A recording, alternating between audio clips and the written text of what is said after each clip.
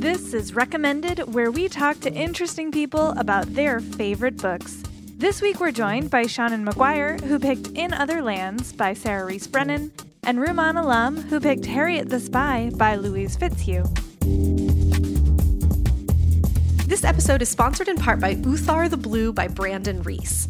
Uthar the Barbarian is blue. He just doesn't feel like slaying dragons today. He can't bring himself to banish uber wraiths to the 9th dimension, and his gauntlet of 1,000 souls has lost its luster.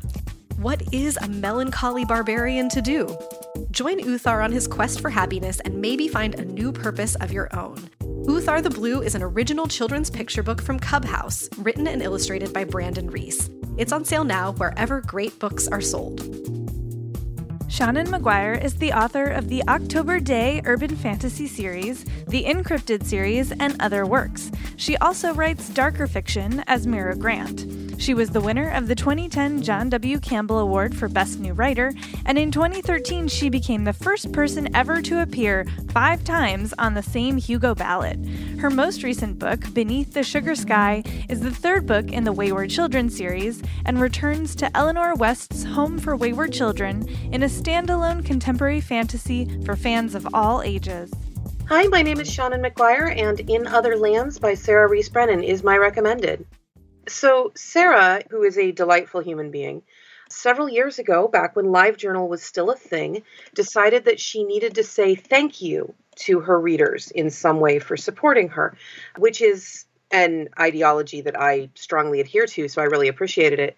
And she began writing and giving away a story she called The Turn of the Story, which was about portals and adventures and snarky teenagers having snarky teenage adventures through portals. And it was splendid, and I loved it. And we got it in these 10,000 word chunks. It was just like following fanfic. Only rather than having a pre-existing fandom, we had Sarah being her absolute most Sarah. And she and I are friends. So I spent about 2/3 of the publication period of Turn of the Story complaining to her that it did not exist in print and I could not buy it at a bookstore. And this was unfair. And how could she do this to me? And Sarah, who is Irish and delightful, would go, "Oh, Petal, it's cute how you think anyone will want to print this." And then several years later, I got a ping from Sarah going, "Aw, Petal, guess what I've done?" And that is actually how I encountered In Other Lands. I first met it in a different form when it was The Turn of the Story, but the core of it has stayed the same, and I love it even more now than I did then, which I would not necessarily have said was possible. So my favorite character is actually Elliot Schaefer. He's our lead, which is a bit odd for me. I'm not normally that interested in the lead character because the lead character always has to sort of be virtuous and accessible and sort of the grilled cheese sandwich of characters. You know, everyone likes a grilled cheese sandwich and you want everyone to like your protagonist. And Sarah pretty much went, "Well, yeah, but what if no one liked my protagonist? Wouldn't that be awfully more fun?" So we have Elliot, and Elliot is so cranky and so much smarter than everyone around him, and so bad at understanding why you shouldn't tell people this, which is a problem that I had as a teenager. I didn't get why people wouldn't want to know that I was smarter than them, because I was a resource. Why are you mad at me?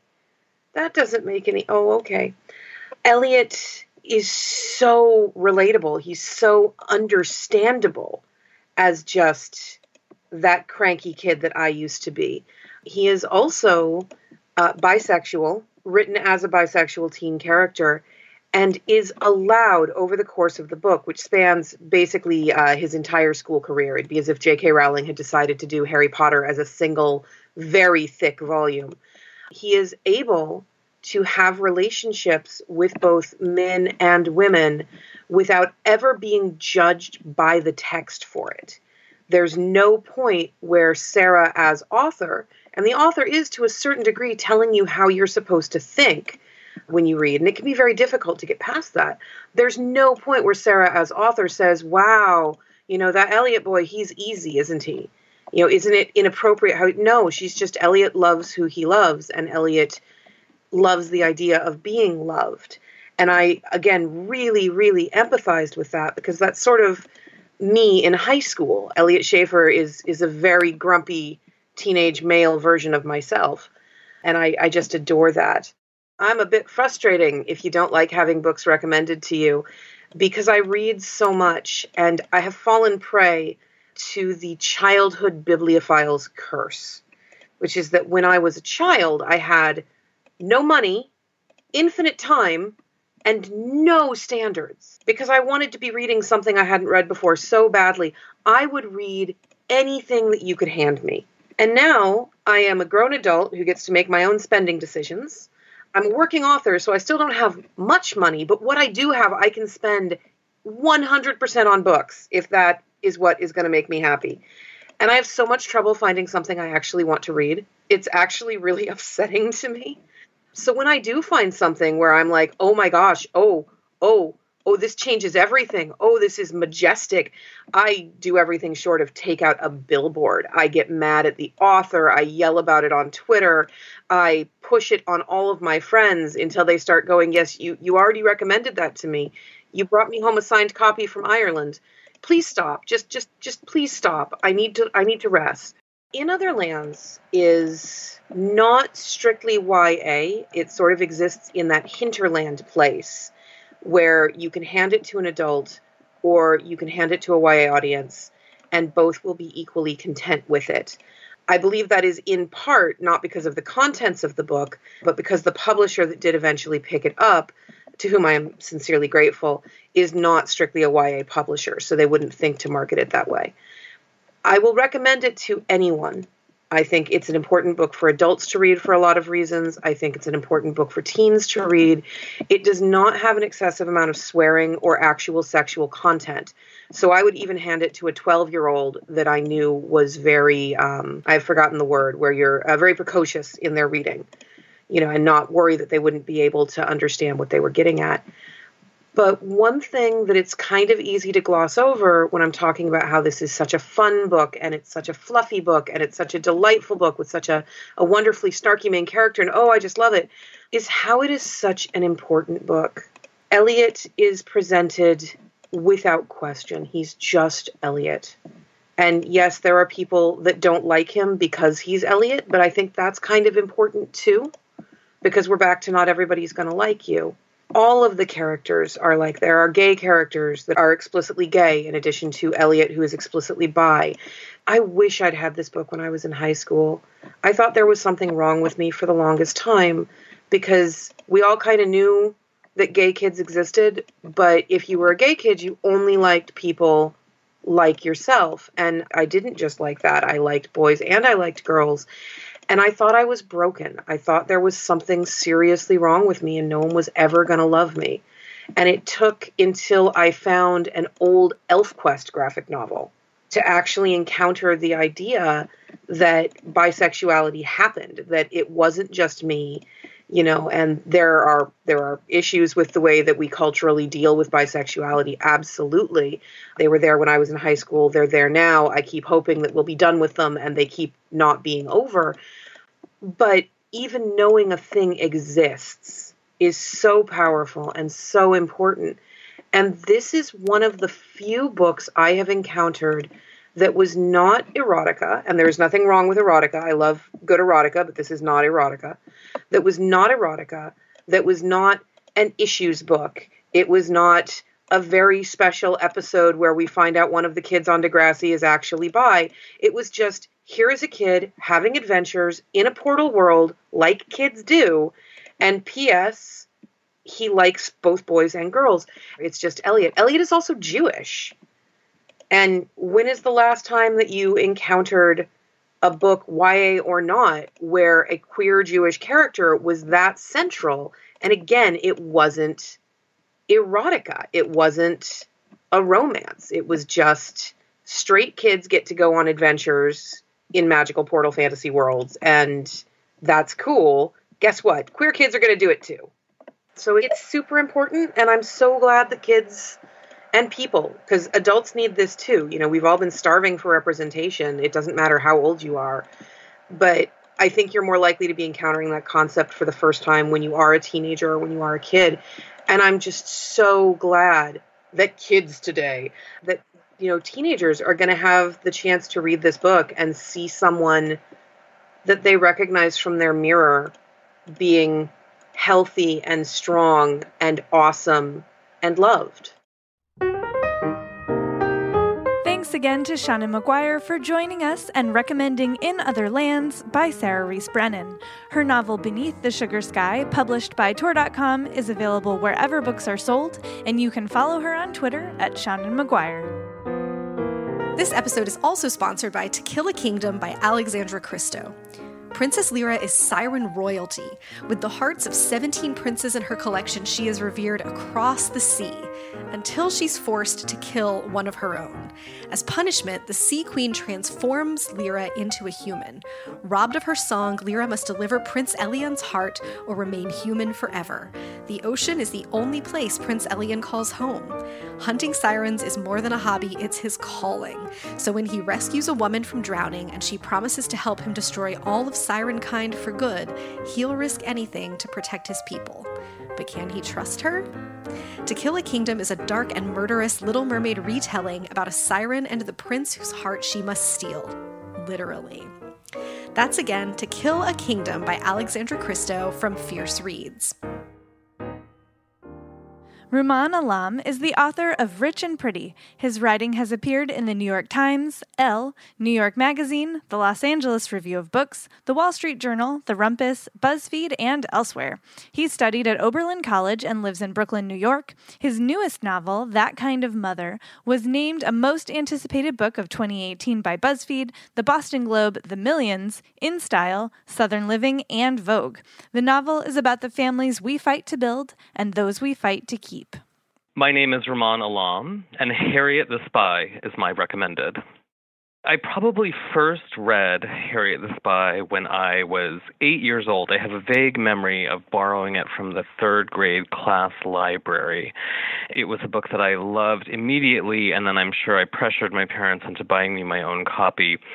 I no longer have that copy, but I remember it very well. It was a very thick, oversized paperback, and it kind of had a lilac cover. And the one that I have now is probably 20 years old. I don't even know how it first came into my possession, but it is a book that I have read and reread so many times it's completely falling apart. I certainly remember as a young kid that I would read a book through, and then there were certain books that I loved so much that as soon as I closed them, I would open them up again. And Harriet the Spy was one of those. Another one of those is starring Sally J. Friedman as herself. And I read a lot in the bathtub, or I have a lot of memories of reading in the bathtub, which is so hilarious to me to picture an 8-year-old kid lounging in a hot tub reading a book. But I know I did it because I remember ruining several books that I loved that way. I'm hard-pressed to explain what it is about Harriet the Spy that is so compelling, that was compelling to me as a young kid and remains compelling to me now. It is a book that you hear a lot of writers talk about because in many ways it is a book about being a writer. Harriet is a spy. She runs around New York City spying on colorful neighbors. But the heart of the book really is this narrative that she writes in her journal. Harriet the Spy inspired me and undoubtedly many other young writers to begin keeping a notebook. I think that if there's a character I connected with, it's probably Harriet. Part of what is so great about it is that everyone in the book feels very alive. There's her nanny, Old Golly, who is sort of the foil to Harriet.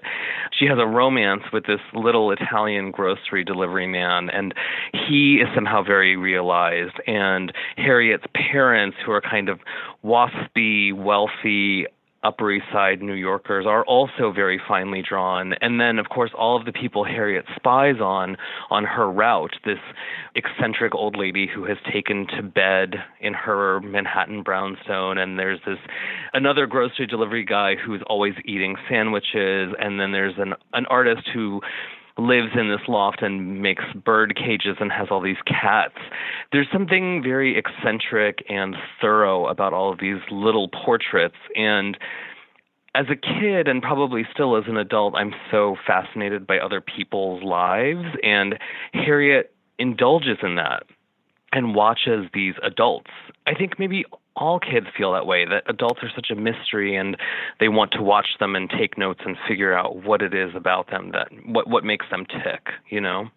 I get really burnt out either from writing or from reading, and both of which are my jobs. I need to kind of reset my pleasure centers and find a book that's going to just feel like joy and not tedium. And that's one of the challenges with reading new books, right? Like we all have these huge to read piles, and there are great books being published every week, and you want to sort of stay on top of what's current in the literary conversation. We all have huge gaps in our reading. I've never read anything by Herman Melville, for example. So there is always so much to be read, and rereading feels like a very particular kind of cop-out or betrayal. Yet there are these moments where I feel really depleted or really unenthusiastic as a reader, and what I need to reset is that feeling of a text that just brings me pure pleasure. I would say I read Harriet the Spy as like a mental palate cleanser probably once a year. I would say that Harriet the Spy is one of the rare texts in my life that I can revisit purely from the point of view of pleasure. Because when I'm reading it, really what I'm remembering is having read it so many times over the course of my life. I'm thinking less about how Louise Fitzhugh made this novel work because I'm so entranced by the workings of the novel itself. The novel works on me, and so I can't actually analyze how it's working. Louise Fitzhugh is a very interesting human being. She was a sort of eccentric lesbian who was part of a community of lesbian artists and writers here in New York City and on Long Island. There is some literary history connected to this story, and there's also there's the story of queer history here. There is something about gay and lesbian lives that tended to get sort of overlooked in previous generations, and I'm not the only reader. There are many readers who talk about Harriet the Spy as a book of sort of queer liberation or queer defiance, that there's a lot of gayness encoded into this text, and it's a book that meant a lot to a lot of writers or a lot of adults who are now gay. Harriet's she is the daughter of privilege on the Upper East Side, but when she goes out to be a spy, she puts on this kind of androgynous outfit. It's sort of like her spy clothes, her spy gear, and it's more boyish, let's say. I think there are readers who see that as the drag of childhood. I think readers who are lesbians feel they were girls in the estimation of their parents. They were sort of prim and proper girls, but in reality they wanted to put on these boy clothes and go out and be themselves. I think there's a lot packed into this book that you can pull in lots of different ways, as is the case with every rich text. I have such tremendous affection for Louise Fitzhugh and what she accomplished in this book, which is a classic for a reason, and people still read it and talk about it, and young kids still come to it every year. And I love to imagine the kid who is like me reading this book and finishing it and then turning back to page one and starting all over again. I am usually one of those adults who is completely disinterested in reading YA or children's literature. I know there are many adult readers who love to read that kind of thing. It's not something that's of interest to me. I read children's books with my children, but I don't read them for my own edification. And it's not because I don't think children's literature is a robust and interesting body of work. It's just, it's not something that engages me. I suppose the reason I wanted to talk about it on this show is to talk to other adults who like me, don't always feel engaged by literature for children, and to point out that this is a strange exception, and my fondness for it has to do with my own childhood, but it is also a really remarkable book with some pretty adult thinking. And I do think that a reader who was 32 could come to it for the first time and still really appreciate what Louise Fitzhugh was doing in this book. Because writers are all thieves, I am confident that there's something I have stolen from Harriet the Spy and from The Long Secret, and I'm just unclear on what exactly that thing is. After I published my first book, I was sort of toying with the idea of having an epigraph at the beginning of the book, and I didn't have one in mind. It's not like there was some guiding thought in my mind, but when it came time to look for one, I looked at The Long Secret because I thought there's a real similarity between the premise of my first novel and The Long Secret. They're both books about the friendship between women. They're both books about the friendship between women being forged at a kind of awkward age in girlhood.